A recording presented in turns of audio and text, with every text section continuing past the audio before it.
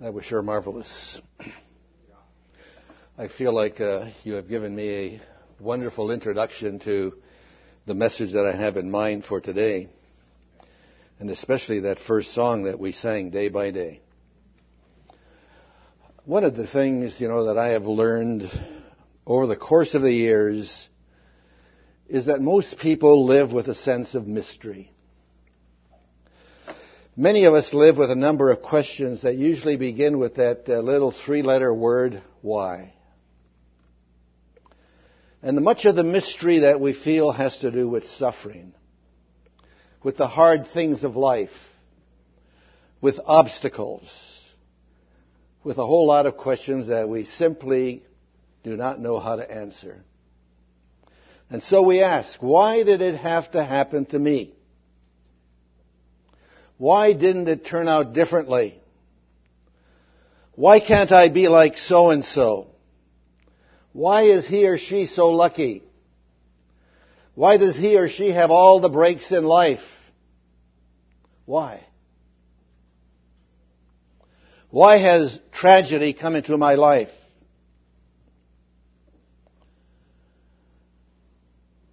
Many of us have had the experience of going through a particularly hard time. I think for Kathleen and me, our hardest time was 7 years ago when our daughter was killed. Some would even call that a catastrophe. And then for some inexplicable reason, out of the ashes of our personal disaster, some good comes. My father came to know the Lord directly traceable to the death of a man in our immediate neighborhood. I know a man in our little town of Moraga who was heavily invested in real estate. And at some point, he decided it was time to sell and to liquidate all of his real estate assets, which were considerable. He sold just before the real estate market collapsed. This was a number of years ago. And he was so taken with what he called his good fortune, he credited it all to God and then made a profession of faith in Christ. And then he began attending Valley Church in Moraga, where Kathleen and I served for a number of years. For those of you that know me, know that before I went into the Lord's service full time in 1972, I was in the shoe business. And one of my jobs was to go to market and to buy merchandise 6 to 8 months ahead of the time that it would go on sale. In this particular incident that I'm thinking of, I had purchased quite a large quantity of fashion footwear from Italy. The merchandise arrived by ship in San Francisco Bay just at the time of a longshoreman strike. The merchandise could not be unloaded, and it was getting close to the time when we needed this merchandise in our stores. And there appeared no end in sight to the strike. So what do? What does a Christian businessman do? Why did this happen? Well, I went to my office, shut the door, and prayed. And to make a long story short, I phoned some contacts that I knew of in New York City, where I discovered that it just so happened that a large quantity of merchandise similar to what was sitting in the San Francisco Bay, this company happened to be stuck with this merchandise. I was able to buy it at a discounted price, and they sent it to us air freight at their cost. So what do you say? Thank you, Lord. Thank you. Part of the majesty and mystery of God is to take a critical event, a catastrophe, a difficult situation, and God's wonderful way of causing that to eventuate in good. And I'd like for you to turn in your Bibles, if you would please. First of all, for one verse in Romans chapter 8, which you all know. Romans chapter 8, verse 28.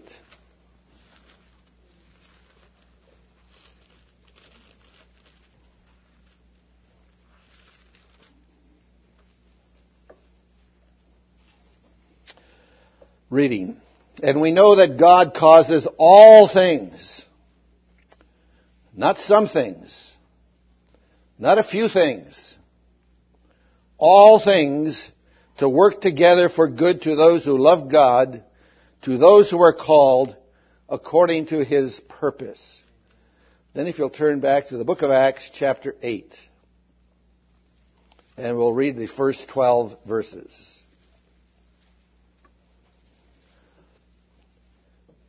Acts chapter 8, verse 1. Saul was in hearty agreement with putting him, that is Stephen, to death. And on that day, a great persecution began against the church in Jerusalem, and they were all scattered throughout the regions of Judea and Samaria, except the apostles. And some devout men buried Stephen and made loud lamentation over him. But Saul began ravaging the church, entering house after house, and dragging off men and women, he would put them in prison. Therefore, those who had been scattered went about preaching the word. Paul went down to the city of Samaria and began proclaiming Christ to them. And the crowds with one accord were giving attention to what was said by Philip as they heard and saw the signs which he was performing. For in the case of many who had unclean spirits, they were coming out of them shouting with a loud voice, and many who had been paralyzed and lame were healed. So there was much rejoicing in that city. Now there was a man named Simon who formerly was practicing magic in the city and astonishing the people of Samaria, claiming to be someone great. And they all, from smallest to greatest, were giving attention to him, saying, "This man is what is called the great power of God." And they were giving him attention because he had for a long time and astonished them with his magic arts. But when they believed Philip, preaching the good news about the kingdom of God and the name of Jesus Christ, they were being baptized, men and women alike. And may God bless His word to us. Shall we just have a word of prayer? Father, we thank you for this reading. We thank you, Father, that you superabound in grace towards your people. And Father, we just want to say thank you this morning. And as we consider this passage that we have just read, Lord, would you teach us? Would you help us? Would you encourage us? Would you help us to trust you more? We give you thanks in the name of Jesus. Amen. Our text this morning illustrates God picking up the pieces of a difficult situation that sinful men had caused and transforming them for good in the lives of a number of people. And that's my message today. That God is bigger than the circumstances of life. And I would like for us to see from the passage we read that God is able. This is how the church began, as we read in Acts chapter 8, with God at work in the midst of His people. And this is how it continues. All over the world, God at work in the lives of men and women.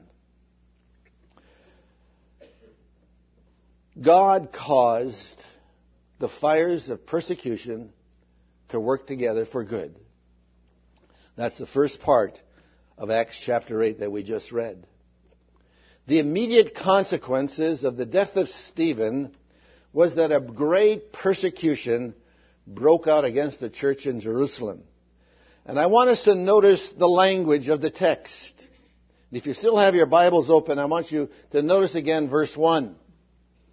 It says there that Saul, who later became Paul, the apostle, was in hearty agreement with putting him, Stephen, to death.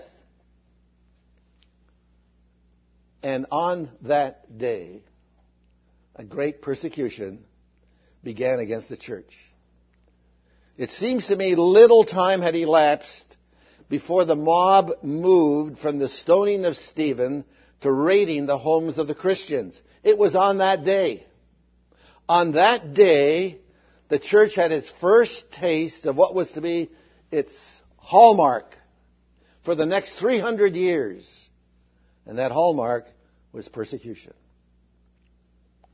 And the severity of the persecution can be measured by its result: the temporary breakup of the church in Jerusalem. The Christians were all driven from the city and scattered abroad. The word all in verse 1 may not necessarily be pressed too literally, for otherwise it would mean that the church in Jerusalem no longer existed, that it was dealt a terrible and almost mortal blow is very likely. Why we don't hear of the arrest of the apostles, I don't know. Were they miraculously saved? I don't know. Did they hide in the same way as after the crucifixion of Jesus? I don't know. But they were not scattered abroad. I want you to notice verse 3. Saul began ravaging the church. And like a savage animal, he went after the Christians. And the word ravage means to maltreat, to outrage, to lay waste to. And it sounds very much like what's happening today in certain parts of Laos, in North Vietnam, among the Mien people. And incidentally, hundreds and hundreds of the Mien people are coming to Christ. And the North Vietnamese had sworn that they would eliminate Christianity by the end of 2003. They failed. The church is still growing. And there are parts of China where Christians are being persecuted. So this is nothing new for the church. And I want you to notice the expression, house after house. And you get the feeling of a thoroughly planned attack to get rid of the hated Christians. And then note, and dragging off men and women, he would put them in prison. The word drag, the Greek word suro, means to violently drag. It suggests a brute force. And in Acts chapter 22 and verse 19, where Paul is telling of his life's history, he says that he also beat the Christians. And the word beat, diro, signifies a blow delivered with great force.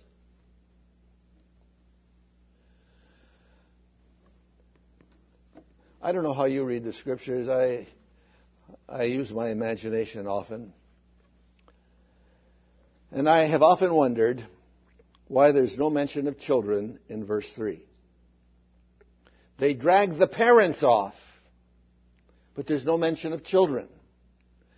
Did Saul deliberately separate parents from children in an attempt to get the parents to renounce the name of Jesus?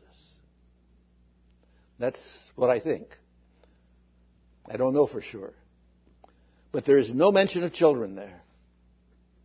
What does it all mean? How is God going to bring good out of the actions of sinful men? Was there any good thing that came out of the fires of persecution that began on that day?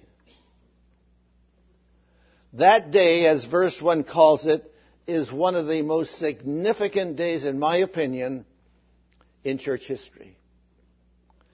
And that day occurred sometime around 35 A.D.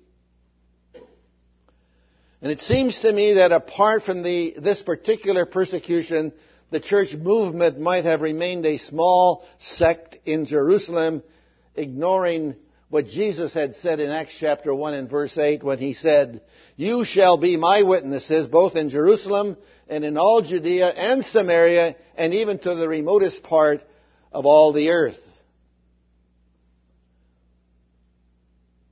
The disciples, by their dispersion, were forced into the second stage of their commission, witnessing in all Judea and Samaria.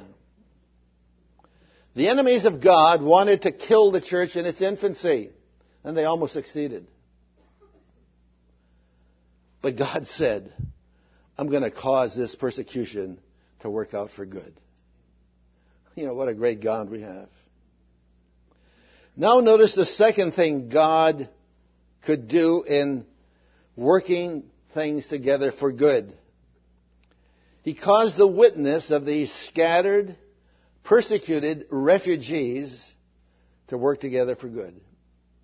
They were not aimless, hopeless, depressed people. Notice the text again, verse 4. Those who had been scattered. The word scattered is the Greek word diaspora in verse 1 and also in verse 4. And it derives from the word sowing, S-O-W, not S-E-W, sowing. These people were like seed, sown. And consequently, wherever they went, there was growth. There was addition. The devil scattered, and in this case, God caused it to grow. And the scattering resulted in the first missionary movement of the church. And you know, you ask yourself, is this kind of scattering peculiar only to the New Testament? Not at all. And the great example is China. In 1949, Christians in China totaled about 1 million people. Today they number anywhere up to 75 million. We're not exactly sure of the number because there's addition every day there. Under Mao Zedong, Christians were forced to leave the big cities. And they were sent to the small hick towns throughout the country. What a mistake he made. The Christians were scattered to all these little towns. You know, towns called nowhere. Little did they know that these villages would be ripe for the gospel. And that's where the growth came. Verse 4 says also, they went about preaching the word. And the first missionary work of the church was spontaneous, not undertaken under the lead of the official guidance of the apostles. These people were not ordained. They had not been to Bible school. They hadn't been to seminary. But they knew God and they loved God, and they also must have loved people. You know, the fundamental idea of preaching the word is the telling of good news. Telling of good news to people who had never heard it before. And the word for preaching here in verse 4 has nothing to do with the delivery of sermons, but always has to do with just telling people about good news. And this is something we can do wherever we live. Now, I want you to get the context here. This is very important. These people who had been severely persecuted were not telling people bad news, but good news. If you had suffered terribly, if you had been uprooted from your home, if you had been running for your life, if you were attempting to escape being beaten and put into prison, what good news would you have to share? What good news would you have to share?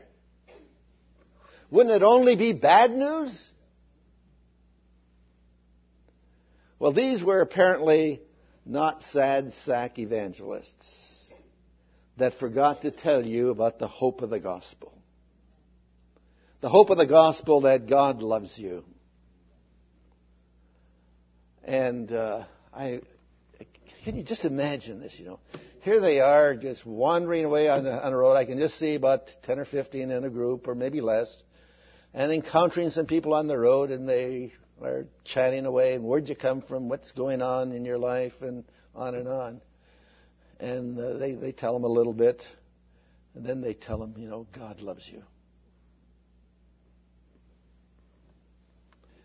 Kathy and I met a man in Bolivia, in the city of La Paz. He was a student there. The University of La Paz, heavily communistic. But one day, the Christian student shared with this man this great message. You know that God loves you? Never heard that before. Never heard that before. And he was so taken with the idea that God loved him that he renounced his own political leanings toward communism and came to be a believer in Jesus Christ. And Kathy and I met him and his wife in their home there just outside the city of La Paz. A leader in the church now. Simply because somebody shared with him on a college campus, Jesus loves you. The hope of the gospel that God loves you and that every believer is welcomed into the family of God. Now, if you didn't tell people that, well, it would be bad news otherwise.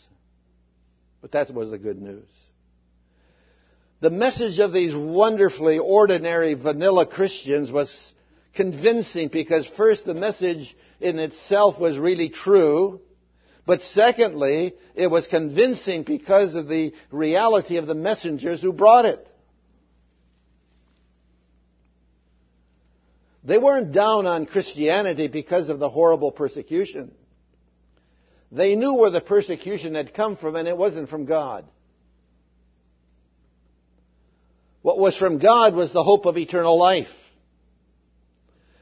What was from God was an internal quietude or restfulness, a peace, a fellowship and love for one another. And I would submit that as they traveled along, their love deepened. Suffering has a way of uniting those who truly love the Lord. Lastly, I want us to notice a great example of God overcoming great resistance and causing it to work for good. One of the refugees who left Jerusalem was one of the original 7 deacons. His name is Philip. Philip moved along with other refugees and eventually came to the city we call Samaria. Samaria was, of course, one of the places that Jesus in Acts 1:8 challenged the disciples to bring their witness. Now, when Philip came to Samaria, he faced 2 great problems. The first was the enmity and hatred between Jew and Samaritan. They hated each other. I think there are about 300 Samaritans left in the world today. And because of their inbreeding, and most of the Samaritans that are alive today are debauched in some way. They're blind or lame, or there's something wrong physically with the Samaritans today. And they are still there in Samaria. In New Testament times, this is what was being said. The Jews said, God has reserved the hottest place in hell for the Samaritans. That's a nice, friendly statement. At least once a year, the Samaritans were publicly damned and condemned in the synagogue. A Samaritan could not be a witness in a court of law. A Samaritan could never even become a proselyte. Intermarriage was strictly forbidden. And John chapter 4 and verse 9 summarizes it pretty well. Jews have no dealings with Samaritans. And here was a Jew, Philip, going to the Samaritan city. How in the world is he going to bridge this cultural, historical problem of no dealings with each other? What's he going to do? How is he going to overcome the problem? So this was barrier number one. Secondly, there was a barrier of a particular man, a powerful man, a man whom history calls Simon Magus. And his name is derived from verse 9, where it speaks of this man thought of himself as someone great. And so we call him, Simon Magus means Simon the Great. And there's a large and extended tradition about Simon in early Christian literature. Justin Martyr, who died in AD 165, says there was a statue erected in Rome in honor of Simon Magus, who had the inscription, Simon the Holy God.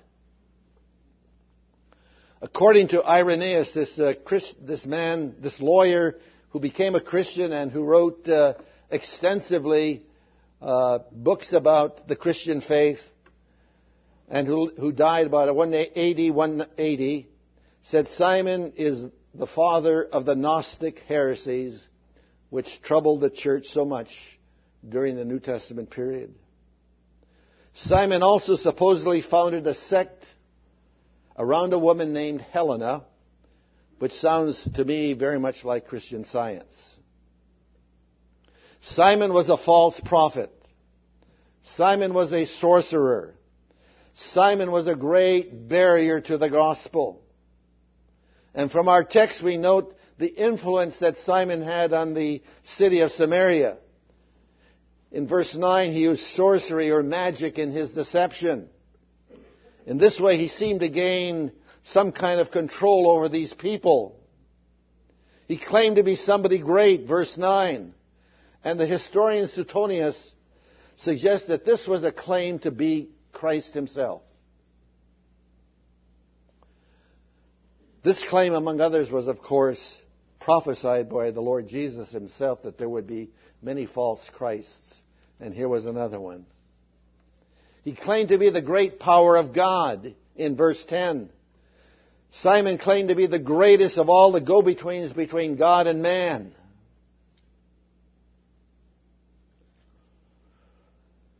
Notice that this hold on the people had been for a long time, verse 11. It's tough to break a hold that's been on people for a long time. And it would seem that these people had been captive for so long that they might have given up, been kind of depressed, etc. So it's into the domain of the Samaritans, into the domain of Simon Magus, that this one little old guy, Philip, comes to preach the gospel. Driven away by persecution, but possessing a life-giving message. What's going to happen? Can God overcome this kind of opposition and bring good?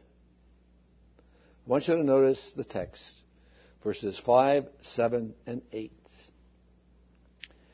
What Philip did was to call attention to the Messiah rather than himself. He didn't say, well, folks, I know you've had it tough here, but I've had it tough too. And I want you to hear my story of how tough I had it. He doesn't do that.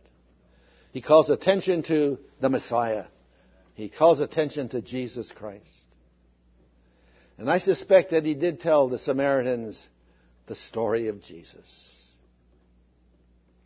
His coming to earth, his life, his death, his resurrection, his offer of eternal life.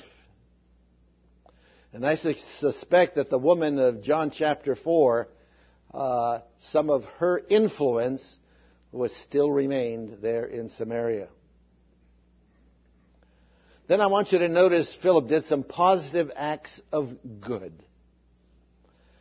And the gospel majors in transformed lives, not the perpetuation of a miserable status quo. And because Philip did some good, I asked myself, why didn't Simon do good for the people? Why didn't he bring good things to the people? And I see that in the world today on so many of the mission fields, that there's a lack of compassion on the part of these alien religions, and they do not help people. Thirdly, when these people heard the good news, you know what they did? They rejoiced. And joy is the product of thanksgiving. These people who were alienated from the Jews found reconciliation in Christ. And the messenger was a persecuted Jew who himself had found a new freedom and salvation in Christ. These people who had been dominated by a false prophet now found release and truth in the message about Jesus, and they were thankful, and their thanksgiving gave way to joy. I don't know how they expressed their joy. Whether it was through singing, whether it was through a dancing, laughing, they expressed their joy. They were thankful, and they expressed their joy. How good is God to overcome deep-seated resistance, to overcome prejudice, to overcome hate, to overcome a false prophet and a false message, and to bring good to these dear people. That's what he did. And there's story after story in the New Testament. And there's story after story, I suspect, here in this congregation of God having brought good to you. I know that's been true of me. From a young fellow, the age of 16, who had become suicidal, to discovering a freedom in Christ. I couldn't go to sleep. I felt so liberated. It was exhilarating to have been set free. And God is able, as he was able to liberate a 16-year-old high school student,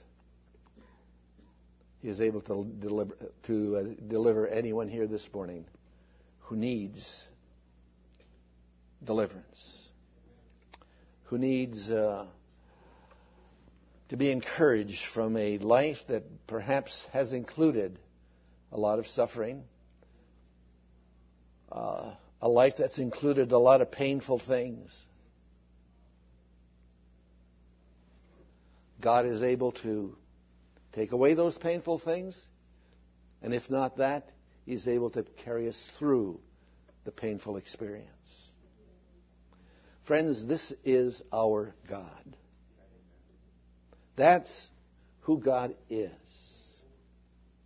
He causes all things to work together for good to those who love God, to those who are the called according to his purpose. They work together. the bad things, the good things, the accumulation of things, they come together in Christ and they eventuate in good.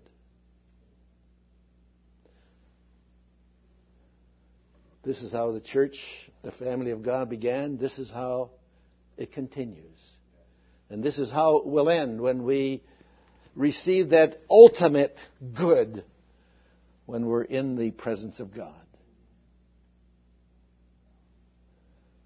And all of the things that belong to this earthly sphere of things will be gone. The last enemy to be destroyed is death. Gone. Our God is the only one that can take that series of events, some good, some bad, and cause them to work together for good. Amen. I think this is one of God's greatest promises. Praise the Lord for that. Let us pray. Father in heaven, we thank you that you are a God that brings good to people. You bring us the good of salvation. You bring us the good of the family of God. You bring us the good of a hope beyond this life. You give us the hope during this life. Thank you for putting us in families, your family. Thank you for bringing us into a loving fellowship. And Father, we pray for anyone here this morning who doesn't know you, but who has been focusing on perhaps a painful life. We pray, Father, that they will put their trust in you as the only one who can take the pain and cause it to eventuate in good. Dismiss us now with your blessing, and may your presence go with us as we leave. For we pray in Jesus' name. Amen.